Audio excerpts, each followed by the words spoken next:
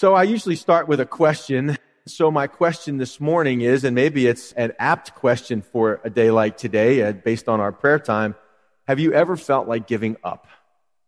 Have you ever felt like giving up? Anybody? I don't know anybody that at some point or another hasn't felt like giving up. Just no more wind left in your sails. No more zeal in your step. No more passion in your life. Just a feeling of maybe depression, discouragement. Have you ever felt like giving up? Yeah, we have felt like giving up. Well, what keeps us from not giving up? Or, as Paul puts it, losing heart. Have you ever felt like you have lost heart? I'm just using those things synonymously, like the heart has gone out. And what gives you the motivation to get up and get going every morning? What do you live for? What's your passion? What drives you? What gets you out of bed? What gives you an excuse to get on with your day? You got to find something. Because we live in a world right now, you know this already, and we're experiencing it in our own community, that we have in America experienced an alarming spike in suicide rates. Everybody's noticing it and scratching their heads going, what is going on? And it's not just based on mental health issues. It's not people that have diagnoses that are doing this. According to the study, this is the CDC, the rate of suicide in the U.S. rose nearly 30%. 30%! Between 1999 and 2016. In 2016, nearly 45,000 Americans aged 10 or older died by suicide. 45,000. It's the 10th leading cause of death in the United States. I think this is a serious issue because at some point someone gets up and says, I can't find a reason anymore. I've lost heart. And that's why I think this passage, you look at the first verse and Paul says, therefore, since we have this ministry, as we have received mercy, we do not lose heart. And then if you look down a little farther in chapter 4, he says the same thing again. He says, therefore, we do not lose heart. And he explains that we do not, look at verse 16. Therefore, we do not lose heart. So this whole passage is bookended by not losing heart. And every time Paul uses that word, or it's used in the Bible to not lose heart, it's always preceded by a do not. So God recognizes that our tendency is to lose heart, to lose spiritual vitality in our lives, to lose passion. And so we have to have a reason. We can perceive Paul to be maybe a spiritual robot, an emotionless spiritual robot that just goes and goes and goes. Or he's some kind of ministry machine and he never struggles with discouragement. Where do you see the passages coming up? He's going to talk about being persecuted and struck down but not destroyed, perplexed but not in despair, hard pressed on every side yet not crushed. I want to know how he does that, don't you? I want to know what drives this guy. And I want you to know what drives this guy so you can have the same thing happening in your life so that you won't have to experience losing heart. Well, he begins with the word therefore, and that tells you that it's based on whatever came before. Whenever you see the word therefore, you have to see what it's there for, right? Because what he's about to say is based on what he just said. He says, therefore, since we have this ministry, what ministry? Chapter 3, he just talked about the ministry of condemnation that was a preaching of the law versus the ministry of the Spirit of God. That God does a work in our hearts and in our lives. And it's a freeing work. Not free to sin, but free to find that God puts a motivation in my life to please Him. It's an internal thing versus an external thing. So Paul says, therefore, since we have this ministry, what ministry? The ministry of life. The ministry of the Spirit. Man, if I had a ministry, if we were a church that was all about legalism, and all I did was get up here and tell you, and some churches are like this. This is what you're doing wrong today. You guys are lousy Christians. You don't do this. You don't obey God. You don't evangelize. You don't give. On and on and on. What a terrible ministry to have. I would get up and lose heart. If that's all I had to look forward to is telling people what rotten sinners they were all the time. Who wants to do that? But that's not the ministry we have. For our ministry, we get to say, yeah, you're dirty, rotten scoundrels. As my wife says, I'm a naughty mass of wickedness. But, see, I have a ministry that includes a but. God's love for you has demanded in His own heart that He send His Son so that whosoever believes on Him would not perish but have everlasting life. And people need to know this. And so Paul says, since we have this ministry and we've received mercy ourselves, I mean, this is the ministry that saved his life, that he found out about this wonderful grace of God. He's not saved by his performance. He's saved by God's grace. And that's the mercy that changed his life. God was merciful to him, saved him, and made his life useful, gave him purpose. The Damascus Road. Paul, you're going to go out and you're going to preach to kings. And you're going to open people's eyes so that light could shine in. That's the mercy of God in his life. Anybody here receive mercy from God? He could have destroyed you, but he chose to love you instead. He chose to extend forgiveness and grace to you. So we have a ministry, we have a purpose, and we've received mercy. That's why we don't lose hearts, become weary or utterly spiritless. Is Paul a machine? Is he an emotionless robot? No, he deals with discouragement, but he says there's reasons. The way I think about my life is the reason I don't lose heart. When I get out of bed in the morning, and Paul's been through the ringer in his ministry, hasn't he?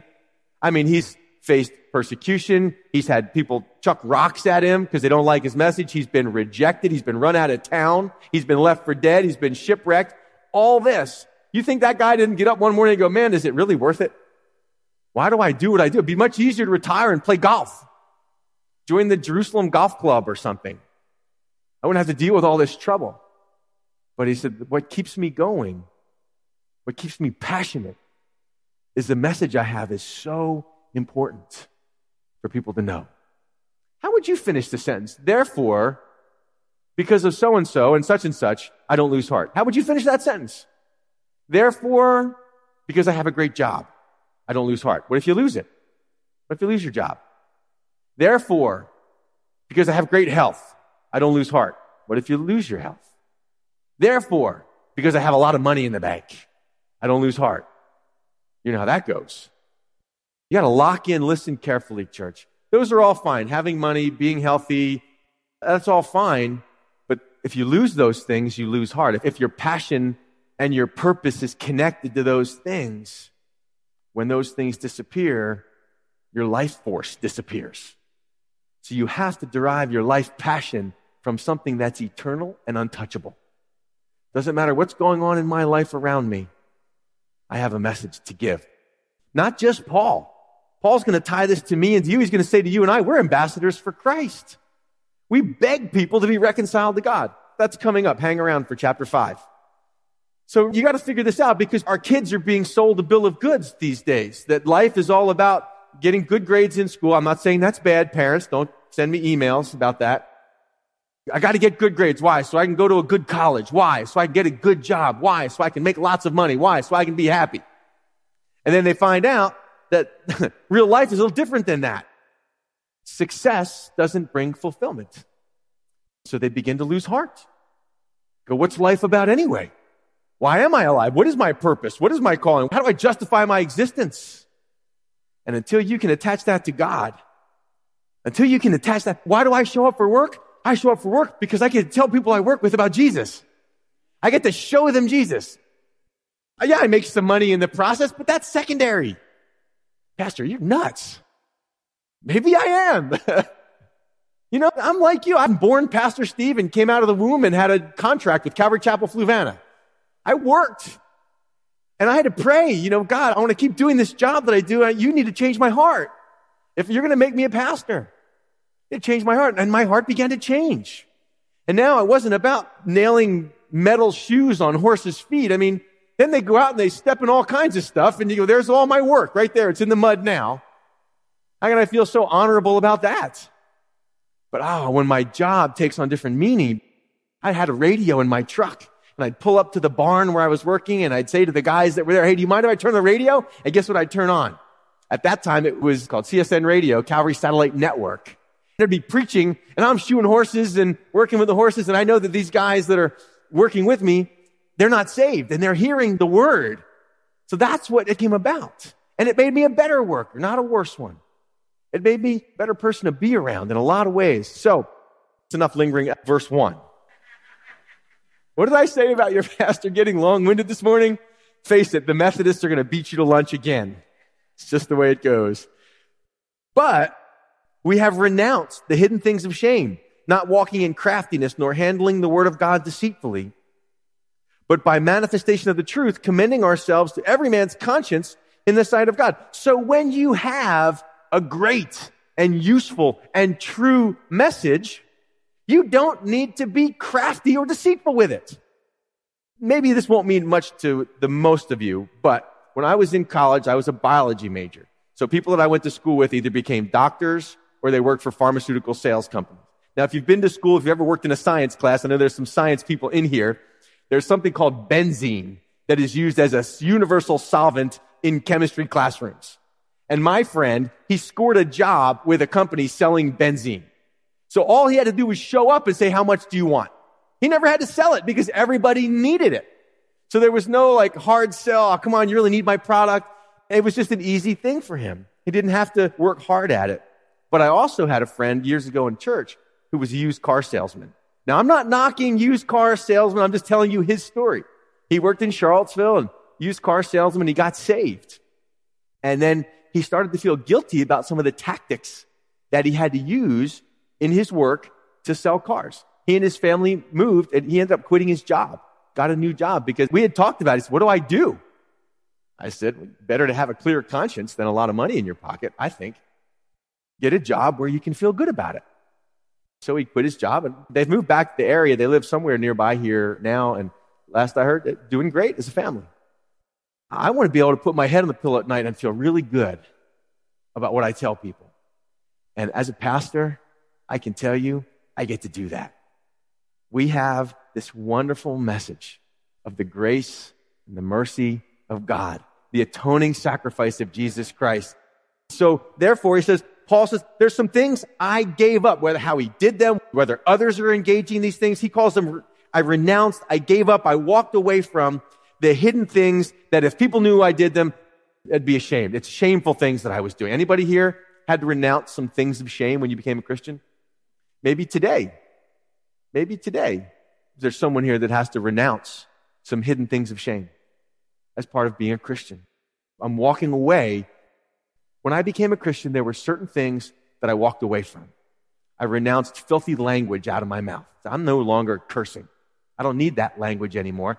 I got the Word of God. I got spiritual language now.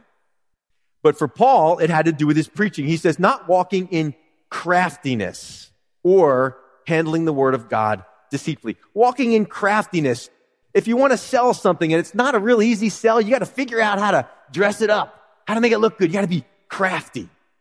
And you play on people's weaknesses or people's fears or people's desires to rope them in.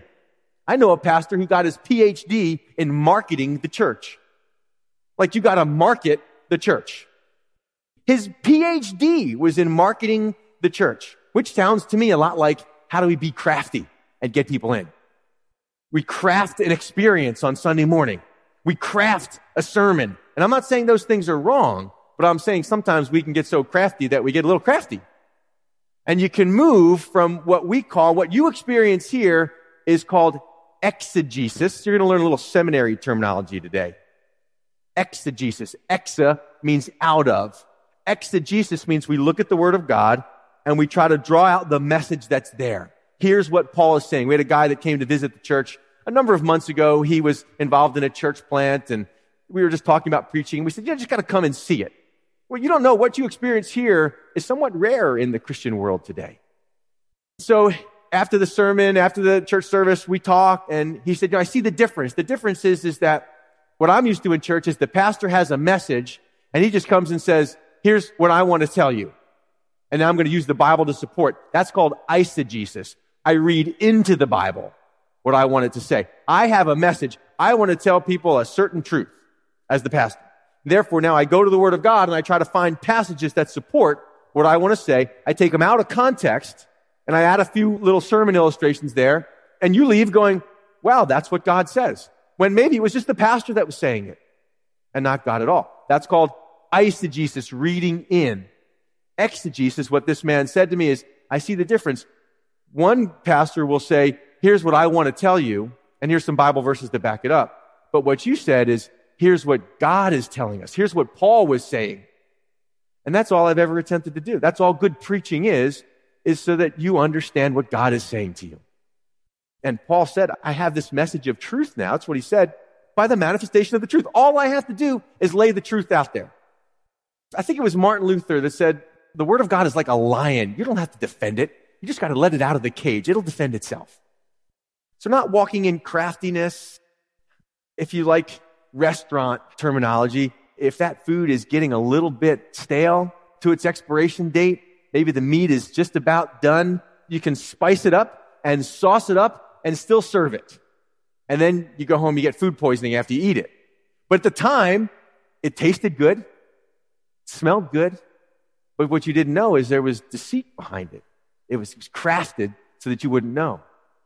Psalm 34:8 says, oh, taste and see that the Lord is good. We just get to serve Jesus up right out of the can, and he's good just like that. Isn't that true, church? Amen. So walking in craftiness, and pastors try to do that. Let's just get tricky and creative. And I'm not against trickiness and creativeness, but the power's in the word. Or handling the word of God deceitfully. It's a word that means a decoy, or it speaks of a fishing bait, lure. So, you're going fishing, you got a hook, but you hide the hook with some kind of yummy looking thing. And so Paul says there are people that do that. They handle the word of God deceitfully. It's a bait and switch. Let's play secular music to get people in. And let's tell a lot of good stories with very little of the word of God to lure people in. Whatever you lure people in, you have to keep people in with. Whatever you strive to obtain, you have to strive to maintain. So to me, the word of God is just the easiest thing out there. There's some pastors that will never deal with the hot button issues of our day. Never talk to you about what the Bible says about homosexuality or about abortion or about this or that. They're hot button topics. And the minute they take a stand on that, the minute they say, here's what the word of God says, they know they'll lose half their congregation. So they won't do it. Instead of letting them go, they'll deal craftily. It's not about what pastors say all the time. It's about what they don't say. So I don't want to tell you all of what the Bible says. I'm going to be a little deceitful about that. Paul says, I renounced all of that. So the next question is, Paul, if you've got such a great ministry and this great message, don't you get discouraged by rejection? I mean, don't you want to give up when people reject or people disagree with the message? I mean, if the message is that good right out of the can, why doesn't everyone believe it? Well, verse 3 tells us the answer. So Paul says, but even if our message is great, but even if our gospel is veiled, hidden, it is veiled to those who are perishing. And now Paul explains, whose minds the God of this age has blinded, who do not believe, lest the light of the gospel of the glory of Christ, who is the image of God, should shine on them. So Paul now describes why people don't believe. He describes what lost people look like, what they're really experiencing, because the fault is not the message's fault. So again, how Paul can stay encouraged is because I know I got a great message. I don't judge the validity and the power of the message by how many people receive it. Because I know not everybody's going to receive it. But instead, what I recognize is that I'm going to tell people about Jesus, and there's something else going on in their lives. He says, number one, they're perishing. They're being lost. They're going through the wide gate that leads to destruction. And many people find it. And here's why they're perishing. Look at verse 4. This is bone-jarring to me. Whose minds the God of this age has blinded. There is a blindness that is much worse than visual blindness. And that is mental or spiritual blindness. He talks about the God of this age. They don't believe, lest the light of the gospel of the glory of Christ, who is the image of God, should shine on them. And that's because of the minds have been blinded by who? The God of this age. So this is another name for Satan. And he is the one who rules over in not complete authority. Obviously, God is in complete authority, but he has given Satan a place. He's cast Satan to the earth. And Satan now, the Bible says the whole world lies under the sway of the wicked one.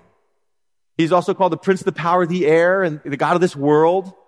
So there is a thought process, a mindset of this age, the age of man, before the day of the Lord comes. At the end of human history, God steps in and he sets up the day of the Lord, the millennial reign of Christ, when he rules and reigns with a rod of iron. And that's when every knee will bow and all of that. But for now, God has given man free will and autonomy and all that.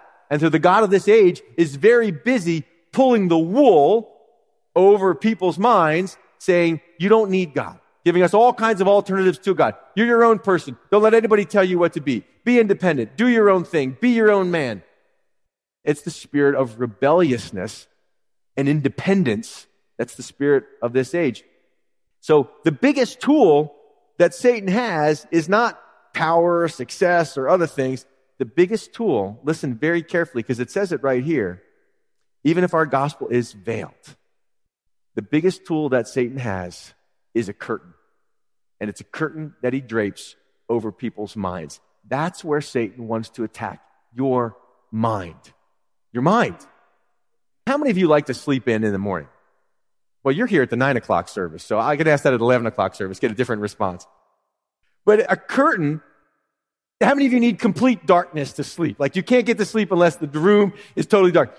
You got big, thick curtains at your house.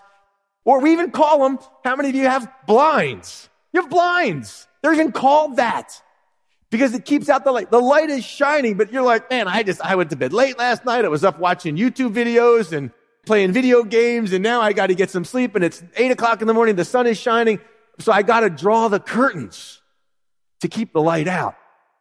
When that happens to a person's mind, no matter how hard you try to show them, the mind is blinded. The curtain exists to block light. You don't create darkness. Darkness is the state of being that is in the absence of light. Light is in control of everything.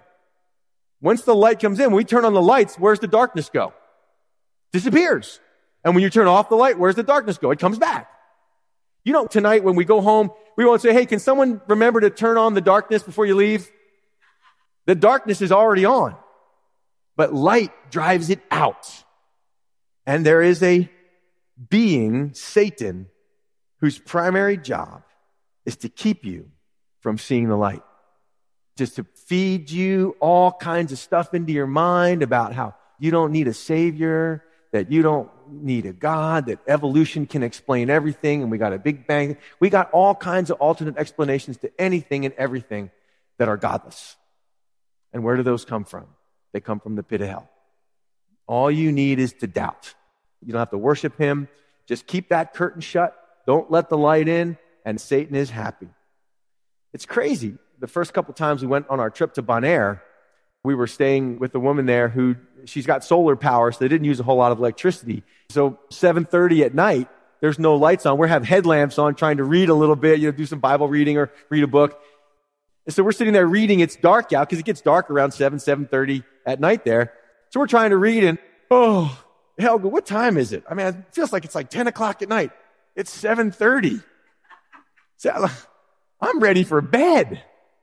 So you've got this chemical in your body called melatonin, and it responds to light and darkness. So when it's dark, you tend to drift off to sleep. Or when your pastor's preaching long, can have the same effect. So when darkness comes, that's why Paul has to tell the church, wake up. You're children of the light. When you're in darkness, you tend to fall asleep spiritually. And the curtain starts to close in your life. And you know this. Have you ever watched the news recently and watched the argument, listened to the rhetoric and the discussion about all kinds of different issues and said, what are people thinking? And you've said that out loud. Have you said that? If you've said it, raise your hand. Yeah, look at how many. I can't believe we're having this discussion. These are intelligent people. These are not high school dropouts or people that don't have it. These are intelligent, well-educated people whose minds are blinded by the God of this age. There is no other explanation. Like, how do you not see this? Because the minds are blinded by the God of this age. Well, then, if our minds can be blinded by the God of this age, then what is the hope? And what's the answer? Verse 5 says, for we do not preach ourselves, but Christ Jesus the Lord, and ourselves your bondservants for Jesus' sake. For it is the God who commanded light to shine out of darkness, who has shown in our hearts to give the light of the knowledge of the glory of God in the face of Jesus Christ. Here's the answer. Preach Jesus. How does Paul not lose heart? What keeps him going, even though he lives in a world where the preaching has gone defunct and is full of deceit and craftiness? even though he lives in a world where people's minds have been blinded by the God of this age, he says, man, I just bring the light. That's all I got to do. And that helps me. That encourages me, because if I had to be real tricky and I'm just not that way. But if all I got to do is turn on the light, man, I can figure that out. Years ago, my dad had a cartoon in his office. How many of you remember the Frank and Ernest cartoons? You remember those, Frank and Ernest? Nobody. How many of you remember what a newspaper is? It's Frank and Ernest. They were these two guys. They were kind of, boneheads or whatever. They were kind of these two guys that were not real intelligent, and they're applying for a job. And this is a one-frame cartoon, and there's a guy there. There's a huge toggle switch, big toggle switch on the wall, like a light switch. And the top says on, and the bottom says off. And Frank and Ernest are looking at the switch, and the boss is pointing at it, and Frank says to Ernest, could you run through that again? I mean, if it was more complicated for me, that's why I love just the clear teaching of the Word of God, because it's simple. I have an outline. I have a context. I know where I'm going. I just get to turn the light on. The greatest compliment, I've told you that the greatest compliment I can ever receive is that when you preach, I understand what God is saying. Not, oh, our pastor's so creative, our pastor's so funny, our pastor's this, our pastor's that. Paul says, it's not about the pastor. He says, we don't preach ourselves. Paul's not preaching Paul, but we preach Jesus Christ, the Lord. Not just the Savior, the Lord. That takes so much pressure off of me. People lose heart when they feel pressure that they have to be something. When I know that I get up in the morning, all I got to be is a servant of God. I don't have to have a big church. I don't have to have a successful this or successful that. I don't have to impress anybody.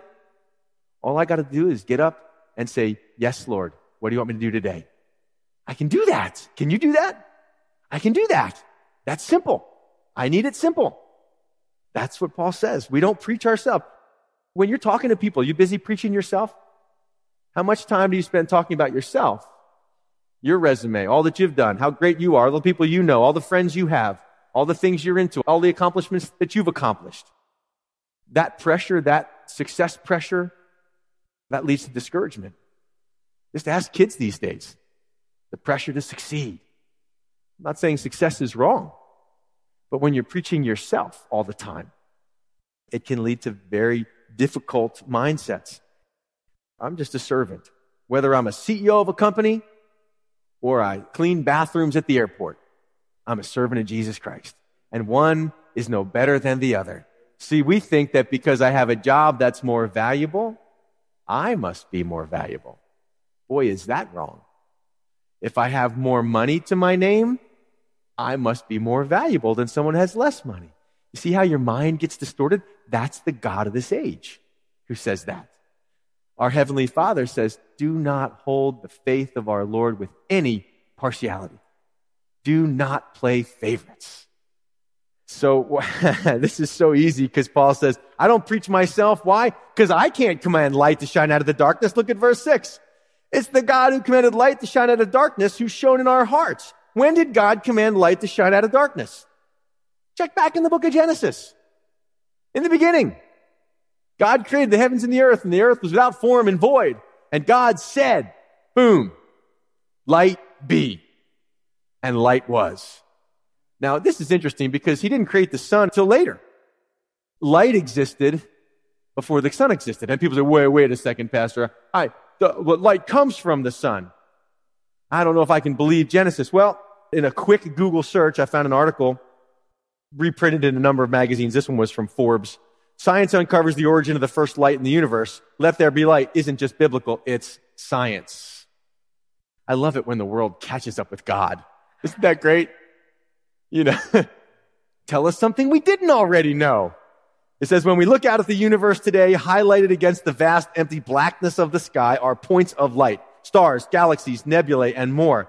Yet there was a time in the distant past before any of those things had formed, just after the Big Bang, and you know where we come from with that, where the universe was still filled with light.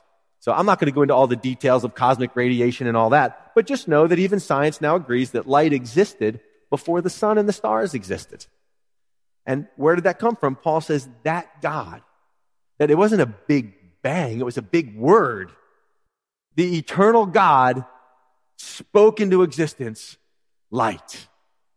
And his word has creative power.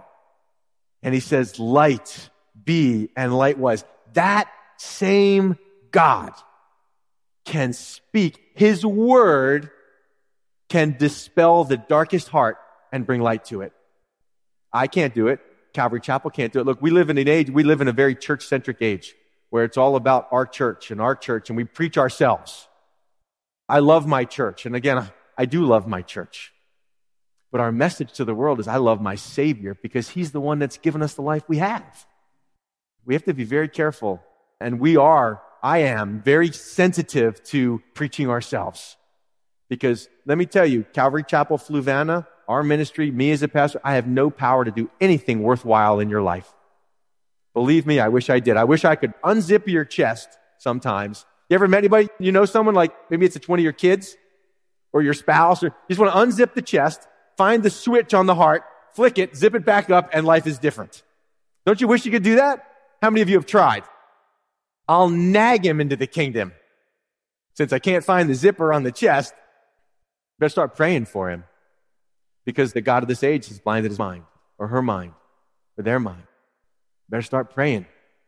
Because once that word comes, once that light comes, once that heart is open to that light, the darkness has to go. See, people don't want to believe, or don't want to let the light in, because then they'll have to believe it. God's word is so powerful, you can't reject it. Once you let it in, it begins to bring change. So I can't let it in, because I know if I let it in, I'm going to have to change, and I like where I am right now.